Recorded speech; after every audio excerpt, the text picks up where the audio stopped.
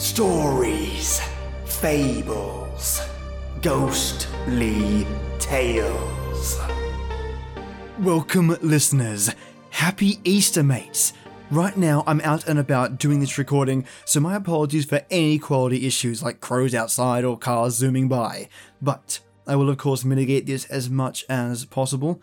But it was either this or no upload, and there is no way I'm giving you guys and gals no upload. Also, as a heads up, I'm going to be on holiday from today till the 29th, mates, so unfortunately nothing from me next week, but back in the swing of things after that. And that's a crow on my roof? And what better way to start your Easter than with two stories about rabbits? Our first story is Rabbits in the Creek, and our second tale is Bunnies. So turn the lights off, the sound up, and get ready for something hoppingly creepy. This episode is not safe for work or little ears. It contains adult themes, explicit content, and animal abuse.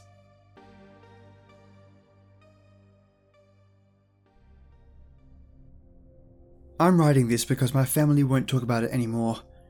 I'm the only one who can't seem to forget. I was raised on the outskirts of Preston, a small town in southern Idaho with a population of around 5,000. My more immediate community was an isolated, dead-end dirt road called Bear Creek. Less than 20 families lived on the Bear Creek. I didn't mind being so isolated. I grew up in the comfort of wide fields and close neighbors that only rural people know. We were a Mormon community, very church-centered, very community-centered.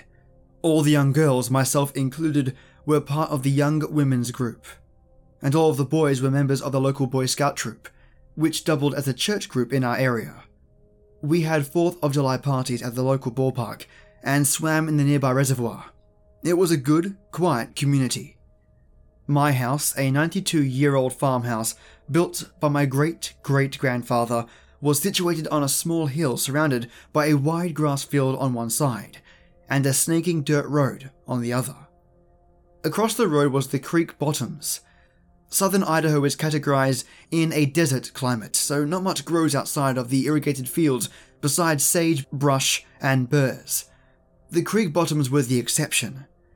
The creek fed the growth of a thick tangle of pussy willow bushes. In the late fall, we used to go down into the bottoms and pick the white, cottony pussy willow seeds to decorate the fences of our driveway. Being so isolated, it wasn't uncommon for animals to come down from the mountains. We had a female moose who brought her calf down and lived in our orchard every winter. And the occasional lion wasn't unheard of either. The summer when I turned 8, I remember, because it was the same year as my baptism. A smaller mountain lion was spotted several times in our area. We weren't worried. The big cat stayed away from the farms and usually moved on when the area didn't yield enough food. The same summer my neighbor, Peyton, was working on his Eagle Scout project. He loved National Geographic and thought it would be pretty cool to try putting together a National Geographic submission on our little creek bottoms. The young lion that happened to be in our area at the same time made him especially excited. He decided he wanted to try and get pictures of the lion and emailed the National Geographic team for advice. They recommended setting up an automatic camera that takes shots every couple of seconds in an area the lion was known to visit. They also recommended setting some kind of bait, so the lion was more likely to come by. No one in the creek liked the idea of live bait or carrion, so we came up with a different kind of bait. We decided to set up an audio recording of a dying rabbit and play it on loop through a set of speakers hidden in the willows. I remember when everyone was down in the bottoms testing the speaker, and I heard the noise for the first time. The sound of a dying rabbit is horrible. It's been described as being almost identical to the sound of a screaming child. If you've never heard it yourself, there's plenty of recordings online. It's worth a listen. The camera was set up. The speakers were set up. Everything was perfect. Peyton explained that he would allow the camera and recording to play uninterrupted for a week, and then he would go check on it. This would give time for our scent to fade from the bottoms and encourage the lion to come closer. At first, I was worried about the noise. It was a truly horrible noise, and our house was the closest to the setup point in the bottoms. My father assured me that the noise wouldn't reach us as far as our house, and I was relieved when we arrived home that night, and he was correct. The bottoms were far enough away that I couldn't hear anything. I remember Peyton the next day at church. He was fidgety and excited to check on the equipment, but he had to wait a week, which everybody kept reminding him. He couldn't risk going down too early and scaring the lion away for good. That night I woke up to an awful noise. I sat ramrod straight in my bed with my eyes wide in the dark. Hand clutched so hard, my palms bore the indent of my fingernails for hours after. I knew that noise. It was the recording of the rabbit. It sounded faint and far off, like it really could have been coming from the bottoms. But that was impossible, because the recordings had been going all night the previous day, and I hadn't heard a thing. I didn't sleep that night. I was too scared to get out of bed and wake my parents. The recording played over and over again. I had the loop memorized. In the morning, I stumbled out into the kitchen for breakfast. My mum and dad were sitting at the kitchen table. They too had dark rings under their eyes. I hadn't been the only one who'd heard it. Mum was convinced that the equipment must have been broken. She wanted to go down into the bottoms to check it out. Dad refused. He was a kind, gentle man and didn't want to stir up any unnecessary drama. He was sure there had been a strong wind last night, and the wind was carrying the noise farther than its natural reach. He told us to listen. We did. He was right. We couldn't hear it now. We forgot about it and went about our daily goings. The next night, it happened again. I stayed up in bed with my back to the wall. The screaming was even louder than before. But this time, something was different. It was lower pitched than I remember, and parts of the loop were slowed down, as if the recording were warped in places. At times the loop did not loop naturally, and instead picked up at a random place in the middle. My mum didn't mention anything at the breakfast table, but both her and my dad seemed tense.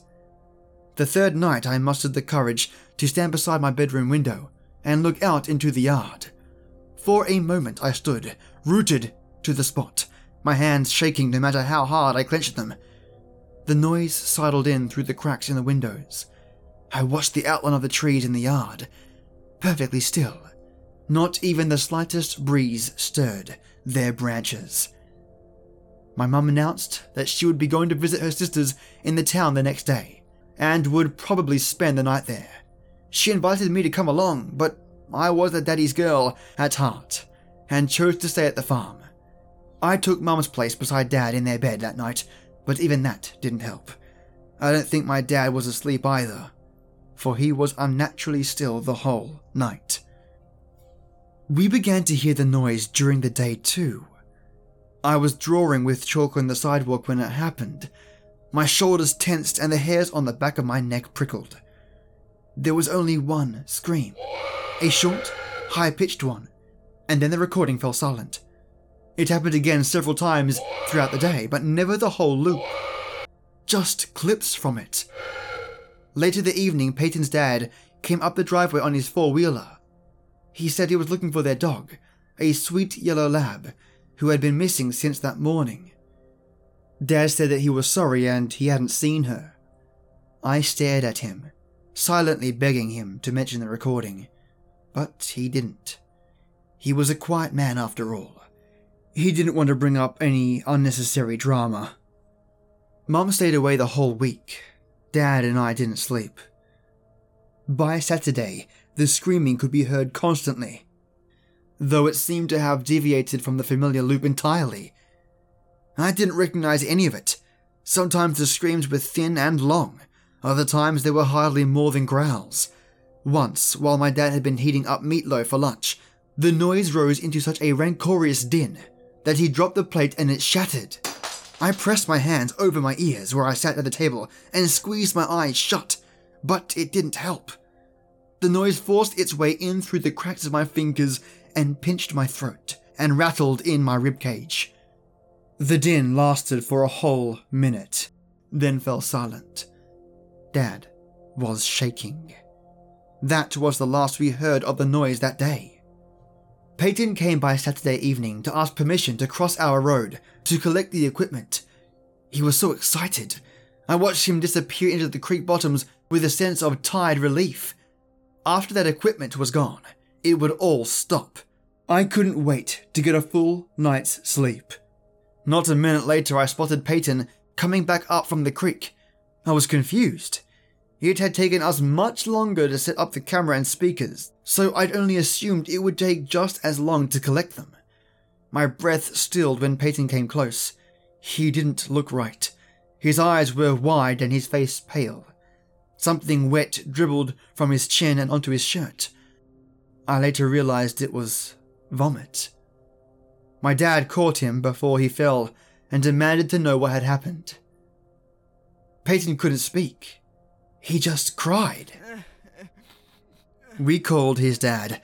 I looked after Peyton and both my dad and his dad went into the bottoms. They were gone a long time.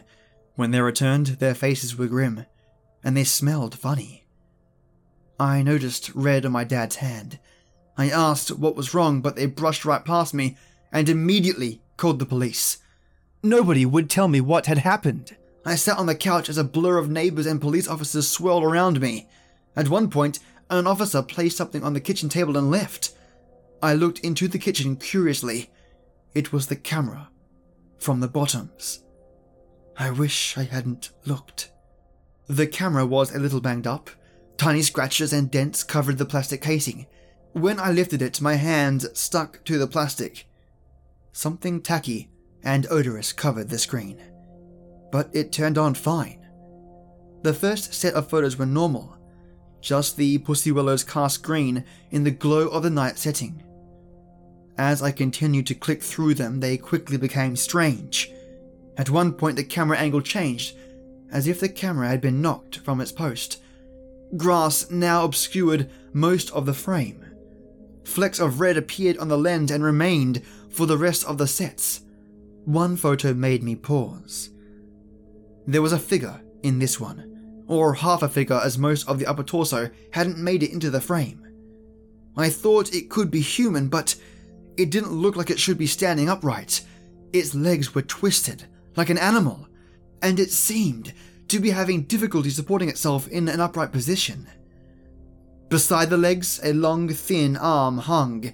Whatever it was must have been stooped over, for its fingertips hung below its crooked knees. The next set was different. It was as if the camera had been picked up, and was now being held. The first photo was of the bottoms at night. The next startled me. I had to look closely before deciding what it was. A rabbit had been laid in the bushes, but its ears and most of its scalp had been peeled away. The next was of the same rabbit, but a thin, dark hand was holding it up against the sky. Its limp body hung like something from a nightmare. In the following photos, more rabbits joined the one, each with their ears and scalp removed. Then a cat, then more cats, then a dog, the yellow lab, then the lion. The following photos was of 7 rabbits, 3 cats, 1 dog, and the lion all laid out in a row, facing the same way. Their arms and legs had been arranged as if they were marching, like some parade. All of their scalps had been removed, and tiny white glints of their skulls could be seen. The last photo was overly bright, like the photo had been taken too close with the flash on. An eye dominated the frame, but it was yellowed and crusty, and had a bar pupil like a horse. In the bottom corner, the edge of a mouth could be seen. No lips, just teeth. Sharp and little, with wide gaps of red gum between them. I wish I hadn't looked. I heard my dad talking to the police outside. They said the speakers had malfunctioned. The recording had only played the first night.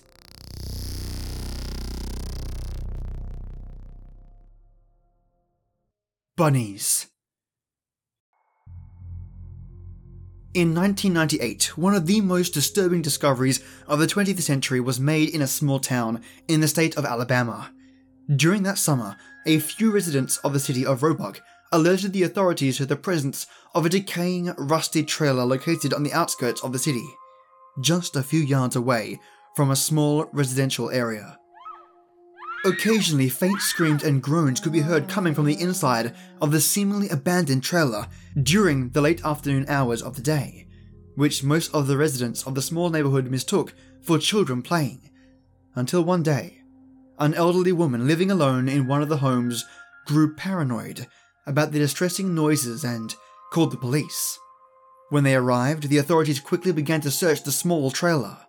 Upon first glance, it did indeed seem to be deserted.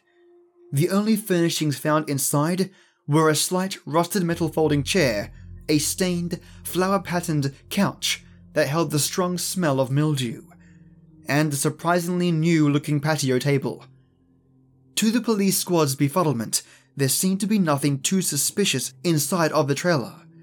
The same did not go for the small space underneath it, however. Under a poorly covered mound of dirt, a small briefcase was excavated from the bottom of the old trailer. Inside it, the authorities discovered 14 VHS tapes with no label or stickers whatsoever. The content of the tapes was pretty much all exactly the same, but they all had different people featured in them.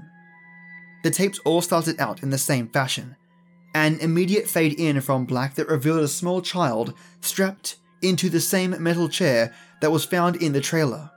The children also seemed to have the same terrified expression on their faces as the camera started to focus on them, their eyes all red and sunken in.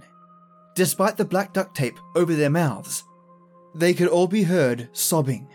A few seconds into the video, the child in question would suddenly look up and start crying even harder than before. The shadow of the cameraman was always seen in this portion of the videos, and he seemed to be holding up a small animal of some sort. Judging by the shape of the shadow its body would cast and the small whimpers it made, it was almost likely a rabbit or something similar. The cameraman held the animal above his head for a short portion of time, before abruptly swinging it into the air and then throwing it down onto the ground, with such force that it let out a horrible shriek. You could hear a few bones breaking and snapping as well. As you may imagine, this only made the child cry and scream, but the sound was muffled and barely audible. As the child was screaming, the cameraman picked up the still-breathing rabbit and played around with it, swinging its limp little body back and forth and bouncing it up and down. You could see a large amount of blood coming out of it. In the middle of this, the cameraman would always ask, "What's wrong?" and then the name of the child. "I thought you loved animals." The child did not respond at all. He or she merely sobbed quietly. The cameraman then took an obviously fraudulent sad tone of voice. "Aw, there. You can still play with the bunny after I'm done playing with it, okay?" Upon saying this, the man took out a large hunting knife and immediately drove it into the rabbit's stomach. The shrieks and squeals of the terrified creature seemed to cause mixed reactions in the children. In a few of the videos, the children seemed to faint at this horrific sight. Others only sat and tried to scream. In the worst case they saw, a small girl who seemed to be around the age of 6 apparently vomited. But since her mouth was taped closed, a bit of it came out of her nostrils, which made her scream in agony. Then she seemed to go limp as her eyes rolled back in her head. The video cut off prematurely in this case. For the children that stayed awake, the cameraman tossed his hunting knife on the floor beside him, and then swung the dead rabbit above his head like a helicopter blade. Blood and innards went all over the inside of the trailer, and all over the terrified children. As they continued to cry even harder, their terrified little eyes focused on the left side of them suddenly, as the man said, "Look!" Then the name of the child. "It wants to say hello to you." Immediately after this was said, the video abruptly cuts off. The ending of their videos were all exactly the same thing. A red-tinted picture of a cross was shown in the background as the words, "Thanks for visiting," then the name of the child, were displayed in white letters at the top with "Jesus loves you" being displayed at the bottom. Ever since this case, the city of Roebuck has gained some level of infamy in the state of Alabama. Even though the case was first opened in 1992, no further evidence of any murders has ever been found in the area. None of the children were ever identified, and ever since then, the old rusty trailer has been torn down, and now the area serves as the location of a children's playground. If you ever decide to visit there, I bet you'd be surprised at the number of wild rabbits that occupy the area. Strangely, they love playing with the kids that go there, and a few of them even try and follow them home. Just brilliant. 2 creepy rabbit tales for Easter mates. The last tale was a bit of a head scratcher for some readers, in that they don't know what actually happened in the end. To me, the rabbits that are playing with the children in the playground are actually the children in those tapes. I think they were transformed into rabbits by whatever the heck they met in that trailer. What do you think? And what on earth was the motivation of that murderer/kidnapper of the children? Just crazy. Well, either way, still a creepy story. Now have yourself a lovely Easter. I was almost about to say Happy Christmas. And I'll see you on the 29th of April, mates, for some more creepy stories. I was going to record a special episode, but I didn't get the time, so hopefully once I'm back on the 29th, I can work on that special episode. And as always, till we meet again.